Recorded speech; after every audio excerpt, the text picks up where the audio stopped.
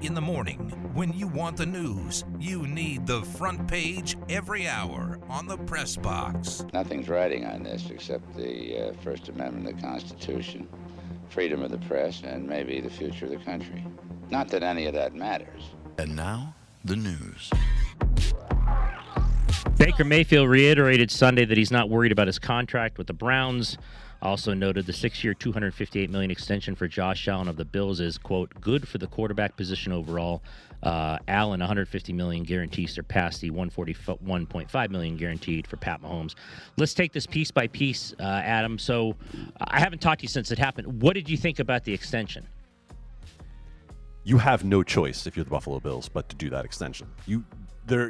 There are so few elite quarterbacks or quarterbacks who even flash an elite skill set in the NFL that if you have one, you pay him because it is the single most important position in all professional sports. So Josh Allen last year graded out as the 5th best passer from Pro Football Focus behind Aaron Rodgers, Tom Brady, Deshaun Watson, Patrick Mahomes, just above Russell Wilson, Ryan Tannehill. Ooh, who's that guy at number 8? Derek Carr, Matt Ryan, and number 10. Baker Mayfield. So the Buffalo Bills are betting on one season of performance from Josh Allen, but they have no choice. You've got to pay him as though he's elite because he's shown you at least over the course of one season that he is. Mayfield, I'm happy for Josh. He's a great guy going through the draft process. In tradition-rich town like Buffalo, they're lucky to have a quarterback that cares about that lives in the mindset as they do in Buffalo. I have to be honest, right when it happened, and we were in the media room at the Raiders when it came across Twitter, the very first name that popped out was Lamar Jackson. Like, as it should. Yeah. As it should. How happy was he when he saw those numbers? Oh, Lamar Jackson is in an even stronger position than Josh Allen was because Lamar Jackson went into Baltimore and they built the entire offense around him. They built the whole scheme around his skill set. So Buffalo, theoretically, you weren't really going to do this, but theoretically, you can take another strong-arm quarterback and throw him into the system. That whole thing is built around Lamar Jackson. And so Baltimore is all in on what Lamar Jackson can do for them. Now, they haven't shown that because they still haven't gone out and gotten him a real wide receiver. Right. But at the same time, Lamar Jackson is going to get paid at least what Josh Allen got. I don't care about him. Next question. Green Bay Packers receiver Devin Funchess apologized early Sunday for using an anti-Asian slur and gesture during a news conference Saturday night. After the Packers practice at Lambeau Field, Funchess walked into a media press conference and said he was happy to see reporters in person after previously talking only on Zoom. I can talk to people now, he said. I like smiles. Vaccinated reporters are required to wear masks, and Funchess used an anti-Asian slur and pointed to his eyes when he told reporters that he can still see them smiling even when they're masked up. I just don't know in the world. I mean, the fact he said it is wrong, but in the world of social media, it's like the guys never learn on this. They just never learn, and it's horrible what he did. It's stupid, but do you ever get surprised nowadays in 2021 we still see these things, and they do these things in front of reporters who are going to go right to Twitter and right to social media? If you watch the clip of Devin Funchess and the way that he says it, he's kind of laughing, and he's not laughing in a derogatory way. He's laughing when he uses the slur talking about how people's eyes look. He talks about it in a very casual way. He talks about it, and you can tell that this is everyday conversation for him. And I think that's the more worrying part than anything else, that this is something that I don't think gave him a moment of pause to say. And that's not necessarily to tear him down as to tear down all of us who would enable that, right? If a guy feels that comfortable saying something that so clearly would be offensive to Asian Americans, that is something that he has said casually to people around him before. Right. That is something he felt comfortable with. And that's the part that I think we all bear some level of responsibility for being able to call out each other on when we hear it. Before we go to the next one, this plays into the fact about racial slurs. The Rockies are investigating after a fan used racial slur against Miami Marlins outfielder Lewis Brinson in Colorado yesterday. It's late in the game. I have no idea who this person was, but the story made a point to say you can, at the Coors, obviously given how bad they are, you can move to the lower deck in late innings. I heard it. I think you heard it on the replay. It was amazing to me that was heard so clearly, and apparently, and I don't know this for a fact, but just reading the AP story, he wasn't pointed out Immediately, the statement of the team is, we're disgusted at the racial slur directed at Lewis Brinson during the 9th inning. Although the subject was not identified prior to the end of the game, the Rockies are investigating this incident. I've got to be honest with you. I can't believe someone didn't point him out to, like, security or whatever. Am I like, reaching there that should have that I'm surprised it didn't happen? I'm going to add a caveat to this that I don't believe, but that is out there. That TMZ Sports, that noted journalistic paragon, has reported that there are those who believe that someone was yelling the name of the Rockies mascot, Dinger. We're off the air. I don't believe that is the case, but at the same time, that is basically, Ed, what I was just talking about, is to say, if we are not willing to call each other out, if we are not willing to make the point very clearly and loudly that that's unacceptable, then we have obviously much larger problems that we need to be addressing. Wow. Sorry. I got you. Thank you. Sorry. A tearful Lionel Messi has made his next move to Paris Saint-Germain. He's going to PSG. He's leaving Barca after many, many years. Dan Wetzel wrote an incredible story about Lionel Messi. I don't know if you saw it over the weekend, when Lionel Messi is like a 4'1" kid, went to Barca. His father brought him for a tryout when he was 13. And the Barca people are like, who the hell is this kid? He can barely get up to the kneecap of players. And they put Lionel Messi on a field, and he destroyed everybody. And he's been there ever since. When these things happen and you see Lionel Messi make that kind of move, would you want it to be this way in America for the emotion? And I know huge stars switch teams. I don't think it's even close to something like this is globally when someone like Messi moves a team. In America, or let me put it this way, do fans here of sports have any clue kind of the global earthquake this causes in the rest of the world when someone like this, who's been with Barca forever, switches to PSG? I don't think we have a really good comparison for how football/soccer fans around the world react to their teams, period. I mean, we care. We obviously, with Raider Nation, get to see that up close very often, but we don't care like that. And we never have, and frankly, the way our sports teams treat us, we never will. It's the old Jerry Seinfeld bit, we're cheering for laundry, right? So when it comes to Lionel Messi making that move, the only comparison I can make, and Ed, I think you will love this considering what your Twitter biopic is right now, we kind of got a little taste of it with Marc-Andre Fleury. Marc-Andre Fleury had that sort of relationship with the Vegas fans, and it took the events of October 1st and the fact that this was a brand new team for a city that had been waiting for professional sports for its entire existence to create that sort of relationship. And it still doesn't compare at all to what it meant to Lionel Messi and what it means to the Spanish football fans. Next question. Longtime Florida State coach Bobby Bowden, ranked second all-time Division I wins, passed away early Sunday morning. He was 91. My father passed away peacefully with all 6 of his children and my mother by his side, said his son Terry Bowden. I couldn't have asked for a better personal mentor. He was a wonderful husband and father who relied on his strong faith to provide the foundation for life. Bobby Bowden was diagnosed with a terminal medical condition in July. He did not disclose the condition, although Terry told reporters it was pancreatic cancer. So 91 years old, Bobby Bowden has passed. I put Bobby Bowden out there to you. What are some of your memories of him when you think of him in Florida State? 91 years old, by the way. Yes. God bless. Yeah. Yes. Congratulations Absolutely. to the Bowden family. Congratulations. Condolences to the Bowden family, saying goodbye to their father at that point. My memories of Bobby Bowden are those of a kid who grew up liking Miami and watching some really, really good Florida State teams give him hell over the years. I mean, when we talk about the rise of the sort of super program in college football and what Florida football, not Florida the school, but Florida the state, and having Miami and Florida State and University of Florida meaning what they meant to the college landscape, and Bobby Bowden was a huge part of that. Next question. Well, here you go. Lane Kiffin putting his mouth where his putting his stomach where his mouth is, and good for him. Lane Kiffin met with his football team Saturday night prior to Ole Miss's first practice. He had a confession to make. Kiffin is 30 pounds lighter than it was at the end of last season, saying it was hypocritical to ask players to be more committed to taking care of their bodies when he wasn't doing it himself. I saw a picture of me at a bowl game last year and told players I looked like an anaconda who had swallowed a deer and the deer got stuck in its neck. Kiffin said players howled at his analogy but wanted them to know that he was serious about discipline after they went 5-5 a year ago in Kiffin's first season. It goes back starting with me. I'm in the postseason telling offensive linemen and other guys they need to eat better, lose weight, get in better shape, and I looked like a whale.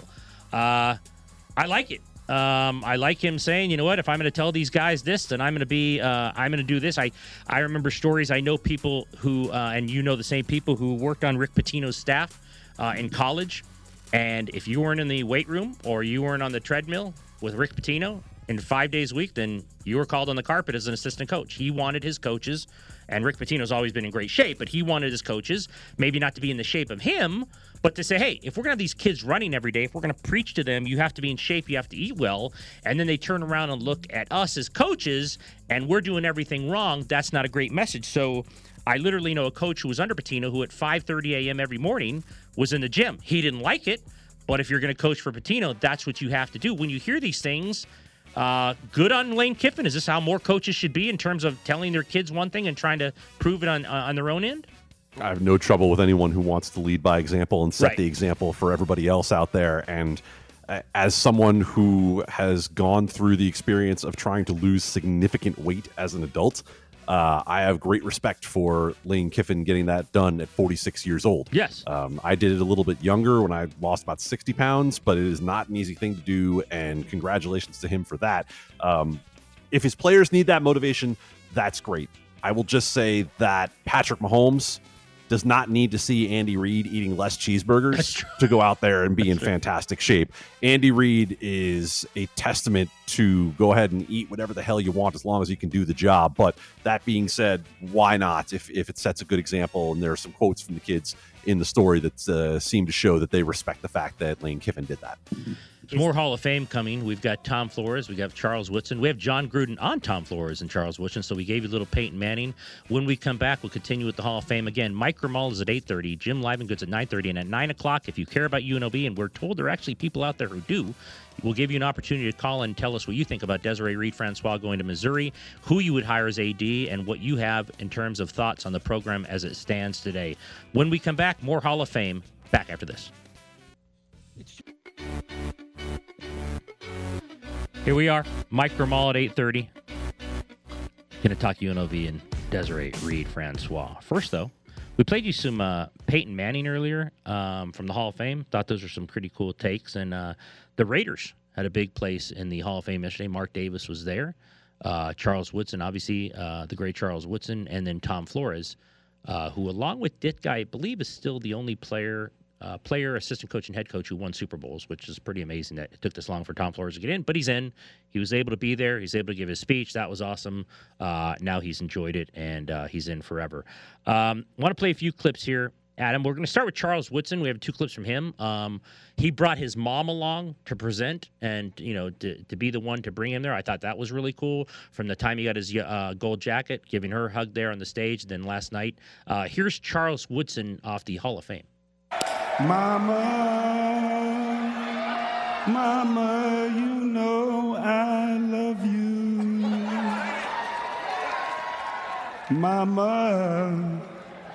Mama, you're the queen of my heart. Your love is like tears from the stars.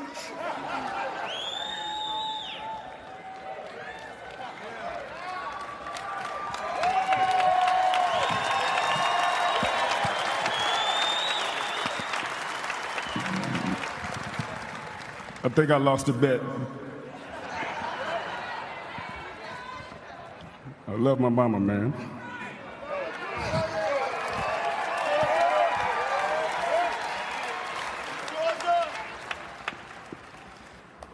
Look no further than my mama to find out where I get it from.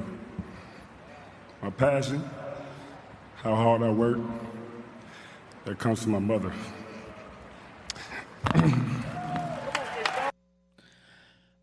Terrific stuff there. We now know why he was a football player. Well, now look, I don't know about Jared. I'm not going to speak for Jared or Adam, so I can't carry a tune. But I thought that was really cool, Adam, in terms of talking about his mom. And, most of those guys got emotional, not as much, some as much as the others, but most of them kind of the voice cracked at some point. I know Peyton's did when he talked about his dad, but that was cool, Charles Woodson with his mom, wasn't it? Ed, first of all, how can you carry any tune if you don't know any tunes? That's a great question. That's a great question. I'm trying to think of the tune I know. No, you're right. I mean, if I had it in front of me, like I could read it and actually sing it, I still couldn't carry it. Yeah, I mean, I think the best we've got is Happy Birthday, and I don't want to hear that right now. So, No. Yeah, good for Charles Woodson. Good for any of those guys willing to show, the emotion of what it means to them, because the reason we care about the Hall of Fame at all is because of what it means to those players and what those players meant to us as representatives of their franchises, right? Like, we care more about Tom Flores, the Raider, than we do about Tom Flores, the coach, or Tom Flores, the player. We care about him as a guy who is a representative of that franchise, and that's why he generates a lot of the emotion that he does from people. And so to see that emotion is fantastic. And look, I say for myself, I'm someone who was raised by a single mother from a very young age, and I feel like Charles Woodson does. I owe a lot of who I am, to my mom, and good for him to be able to go up there and not only say it on the biggest stage, but also to have the courage to sing it on the biggest stage. It's amazing. More Charles Woodson from Canton. I grew up hour and a half west from here in Fremont, Ohio. It's where I picked up my first pair of cleats to play this great game that we play. And I feel like it's so fitting that here today, I put those cleats down for the last time here in Canton, Ohio, and I walk into the Hall of Fame. I leave you with this. Be unique, innovative, learn discipline. You own undeniable respect. Love everyone, give everything, never doubt, build your legend. Thank you. We're in the Hall of Fame, baby. I asked you about Bobby Bowden. What's your memories of Charles Woodson? Just a legendary athlete, right? I mean, just the kind of guy who you rarely looked at a defense and felt like one player could make that kind of difference. But Charles Woodson was that guy, as much as anybody in the secondary can ever be that, all the way back to the college days in Michigan. Like, this is a guy who you just looked at and saw a different athlete on the field. So whether it's with the Raiders, whether it's with the Packers, a guy who was the rare difference maker on a defense. The other person going in, obviously, with deep Raiders ties was Coach Tom Flores, and many, many people. I'll give my friend Paul Gutierrez of ESPN a huge credit to this. Over the years, Paul, there's no one in the media who pushed for Coach Flores as much as Paul did. It wasn't even close in terms of how deserving he thought Tom Flores was to get into the Hall of Fame. Well, he's finally there. I want to thank the Raider organization. They've been incredible. Raider Nation is everywhere.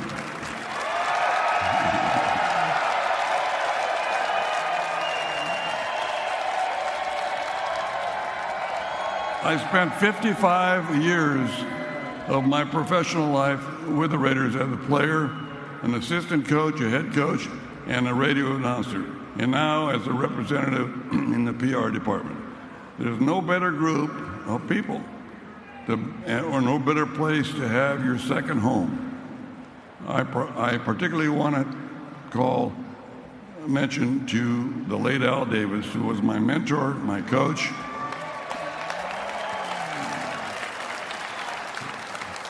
I love his wife, Carol, dearly, as you saw in the video. And I love coaching his son, Mark, who's up here with me, now the owner and running the team. When he used to come to camp as an 8-year-old, I met him, and he used to create havoc on the playing field because we only had 2 balls, and it was a very low budget. That's awesome. I remember talking to him before he went, and I think the first camp he said they had like 15 quarterbacks, and they didn't know what was going on there in terms of all the people they had. What do you it's funny, like there's certain, look, every organization has and every college has kind of their own parameters and definition of what makes either retired jerseys or Hall of Famers, whatever. I know Duke, I think you have to win a national title, be first team All-American to get your jersey retired, and then lower programs will have, less accomplishments. It took Tom Flores a while. Why do you think that's the case? And if you're deciding as Adam Kennedy as a voter for the Hall of Fame, like, what do you put most in terms of the importance of voting for a coach for the Hall of Fame? Is it Super Bowls or longevity? Like, what do you think is most important? The thing we have to understand about any Hall of Fame is its subjectivity, right? That, like, unless you're talking about the World Golf Hall of Fame, which has very clear definitions for how you get in, everything about this is subjective. And think about the Baseball Hall of Fame. It's the writers who decide, right? Yeah. Which you might agree, you might disagree, but that brings with it a whole mess of subjective criteria. So when it comes for voting for a coach in the NFL, I don't think it's necessarily about Super Bowls. I mean, if you were to give me, let's say there was a coach like a Chris Ault, who up at Reno, right, was a guy who brought in an offense that has been copied and studied throughout all of football, not just college, but the NFL. I mean, that pistol offense is everywhere right now. And if you do something like that to revolutionize the game, I think you should be considered as well. So the point of the matter is, I don't really love the idea of objective criteria for the Hall of Fame. I think the whole concept of a Hall of Fame is that there has to be an aura, there has to be something that you generate for the game that is above and beyond what others have been able to do, right? It has to be something where you have either raised up the standard of a player, raised up the standard of a coach, raised up a franchise, raised up the game in some way that it's very difficult to put an objective measure to. That's a great point. I'll give you a couple examples. And he's in, I get that. But Ray Guy, as amazing as he was, Ray Guy changed how the game was played. So I'm with you on that. If you do something, and a person who's not in, that I would put up there is Don Coryell. Like, to me, exactly what you said, Adam, if you do something that inherently changes the game for decades to come, I think that's just as important as you won 3 or 4 Super Bowls. It doesn't mean you're not a great coach, but you had a hell of a lot of great players to win that many Super Bowls. I don't think you should be downgraded for it.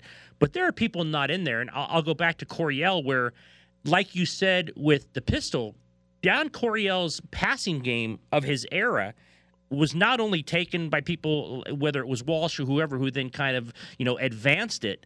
It changed how football was played. Ray Guy's ability to punt changed how football teams reacted to him. So that's the best point I've heard in terms of, I don't know if the criteria should just be, well, he's got 7 rings. Now, if you got 7 rings, you're going in. I get that. Eli Manning, well, he's got 2 rings. Okay, let's go back and see how the 2 rings were won. Should it automatically be that he's in? Sometimes it is. We'll see with him. But you're right. I think it's far more important if what you did is carried on for, decades and decades because it was that big a difference. So when you go to a big city like New York, and there's the Museum of Natural History, the Museum of Modern Art, like all these different things.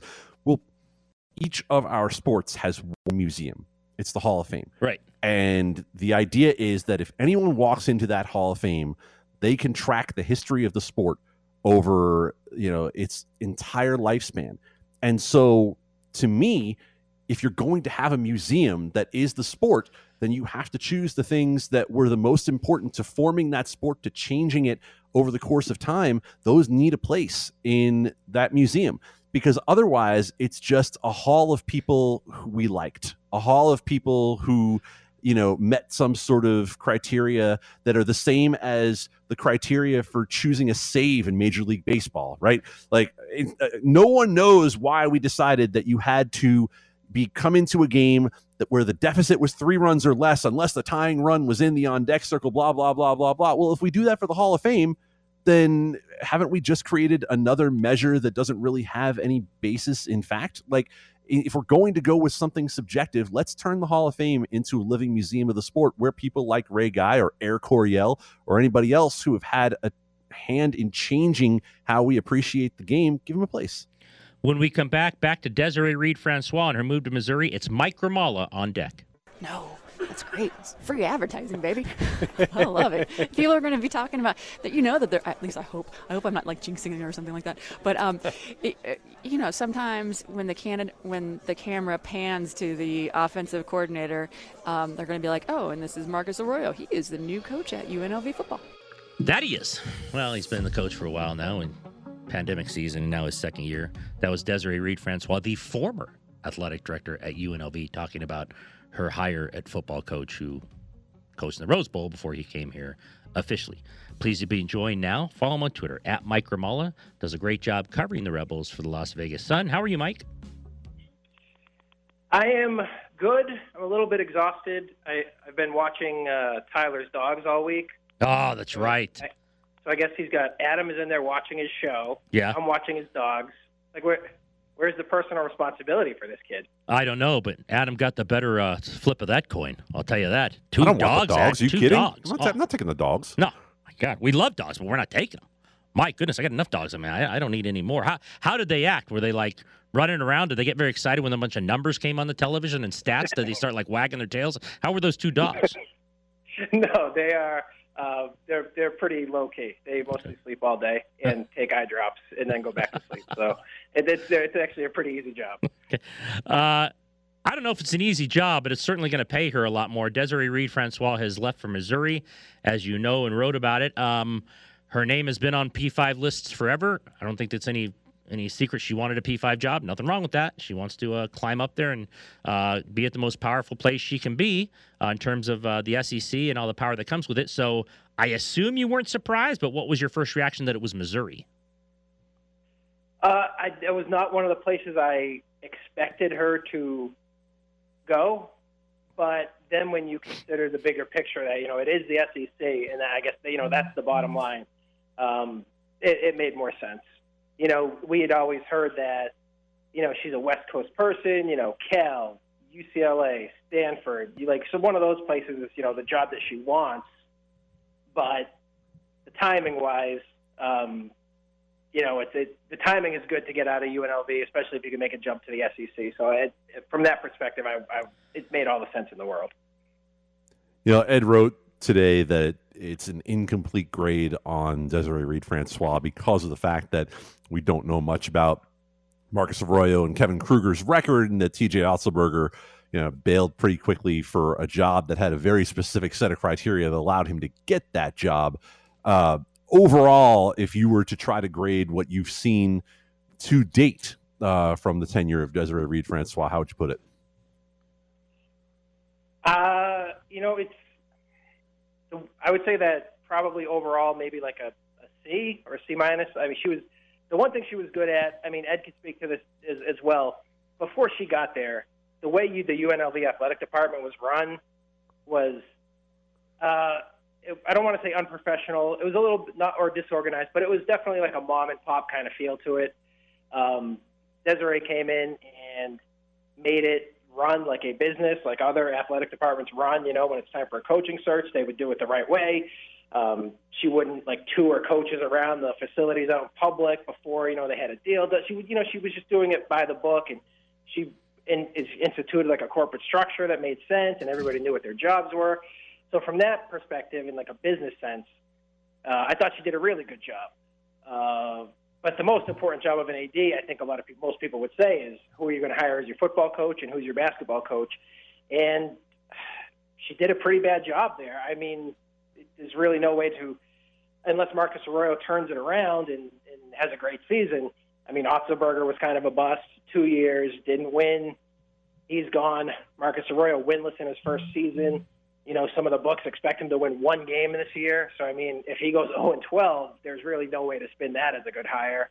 And then it's all resting on Kevin Kruger, who has never coached a game of basketball as a head coach at this level. So there's no way to give her a good grade for a coaching hire. So you combine the behind-the-scenes stuff with the hires, and I'd say probably like a C. The grades were good, improved. Fundraising, I thought they did a good job at. Now, I am going to put this out there in terms of, and it's not a shot against her, but I think people bring up Fertitta Football Complex, and I'll stand behind the fact Sanchez raised the most money for that. Not her fault. I mean, at that school, if anyone's going to raise millions of dollars, who cares who it is? You need millions of dollars for anything out there.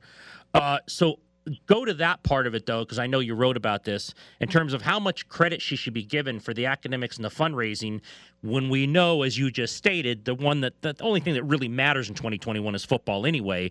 So the percentage that you give her credit for those two things. I think the grades, I think she does get credit, because when you're talking about grades for an athletic program, I think that falls on the head coaches. I think it comes down to how much the head coach stresses it. If you get a head coach who's just lip service and says, hey, go to your classes, do the minimum, but what I really care about is how many points are you going to score and what you're doing and getting to practice, and all I care about is sports, then the kids' grades are obviously going to reflect that. But if you get a coach who's really serious about academics, and when he makes those promises to mom and dad about raising a good kid and getting a diploma, and then he follows through on it, and then that's when you see the team GPAs rise, when you have a head coach in place who stresses that.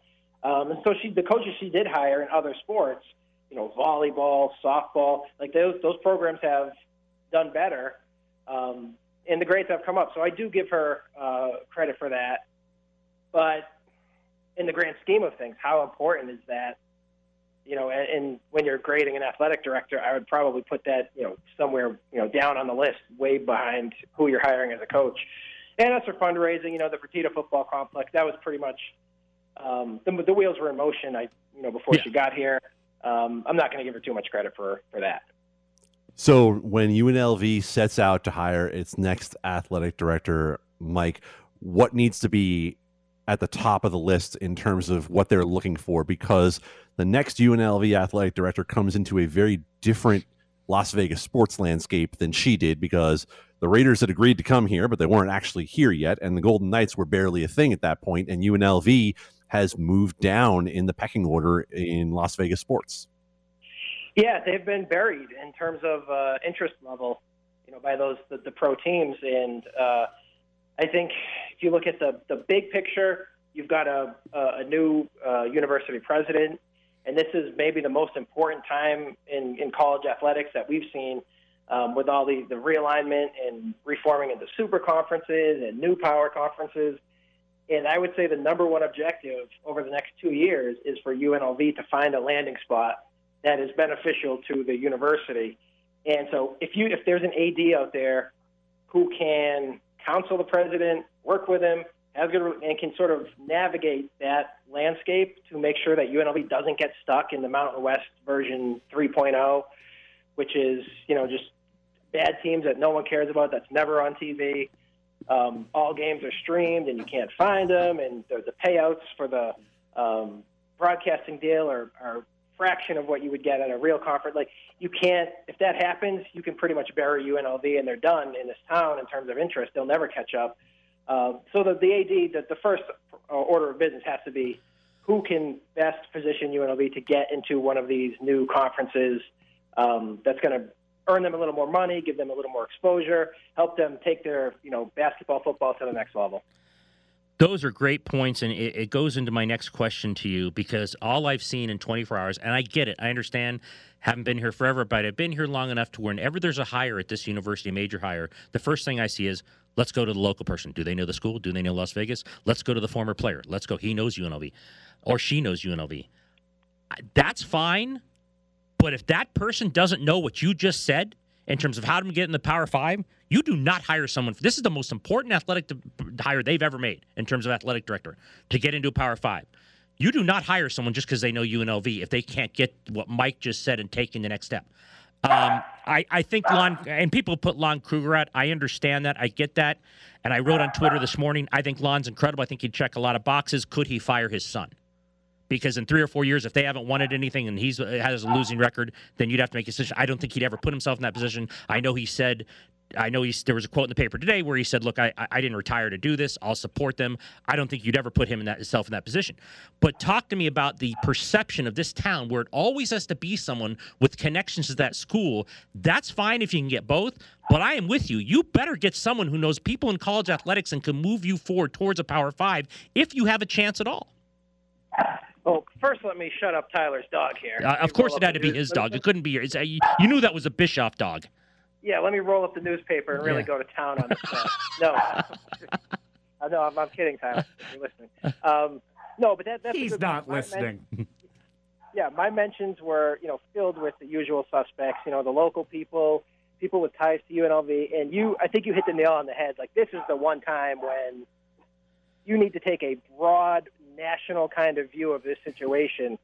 You need someone that knows the Pac-12, the Big 12, like someone who can work those relationships and just, I don't know exactly how the gears are going to turn and who's going to be leading those negotiations and those discussions, but it's got to be someone who can jump in there and knows how to maneuver. Like, and this is a big, these are broad sweeping conversations that you're having about reforming conferences and where you're going to go, and it's got to be someone who knows how to handle that. And, it's, you like the local connections, but that's not the most important thing right now. That's got to be way down the checklist when you're looking to hire your next AD. The thing is, guys, I've lived here since 1989, and no matter how large this town has grown in terms of population, it is still a very small town in its thinking. And it's a very small town in the way it thinks about jobs, because the strip job market is based on connections. Yep. That's it. 20% of the Las Vegas population has a college degree. And that is not a knock on the Las Vegas population. It's because you don't need a college degree to get most of the jobs around here. So, when you hear those things, I think you're hearing Las Vegas reflected in how they look at this UNLV AD search. Yeah, well, and that's one of the points I was making about Desiree Reed-Francois when she came here. Like, I think that we saw in some previous hires, like that was given, local ties and connections were given high priority in some of the hires that they made. And I thought Desiree got away from that in a good way. Like, she would do in that. She would, you can mock the search firms and all that, but, she went away from that. She hired the coach from South Dakota State who's got no connections here. She would hired Marcus Arroyo, who's got no connections to UNLV. Like, she was not concerned with pleasing, the people who were championing a local candidate. She was just about getting the best person. Whether she did that or not, that was her goal. I think whoever is, in charge of this AD hire has got to take the same tact. Like, it would be nice if it's someone who has some kind of local connection, or someone that the fans have a relationship with, or that they know, or it's a name brand. But it's by far it's not the most important thing. You've got to do a good job. If you make a bad hire here, if you hire some local guy who used to play for the team and did this and he's hung around and he doesn't really know what he's doing, you're going to get stuck in a very, very bad conference. And the programs are just going to die. They're going to wither on the vine, and they're going to die. So you've got to get someone who can avoid that happening. Whoever it is, wherever they come from, whatever their background is, that's the person you have to get. Yep. And if you don't do it, you're going to fall way behind. Yep. So I'm out. Jared is out. I don't know if they call me for permission to talk to him, I will grant that permission, and we'll see what happens. He is an alum. Well, put it this way, he's an alum, so he's automatically a candidate at that place. All right. Follow him on Twitter, @Mike Grimaldi. Does an incredible job for the Sun covering UNLV. He'll be on this AD search, and we'll see what happens, Mike. Thanks a lot, and put Bischoff's dogs outside. They don't deserve to be inside. Put them outside and hope for the best. Okay, they'll be closet dogs today. You're darn right. Yeah, put him in the closet with Champ from Cassie. Cassie's got the one in that closet. You can do as well. Thanks, Mike. Thanks. Bye.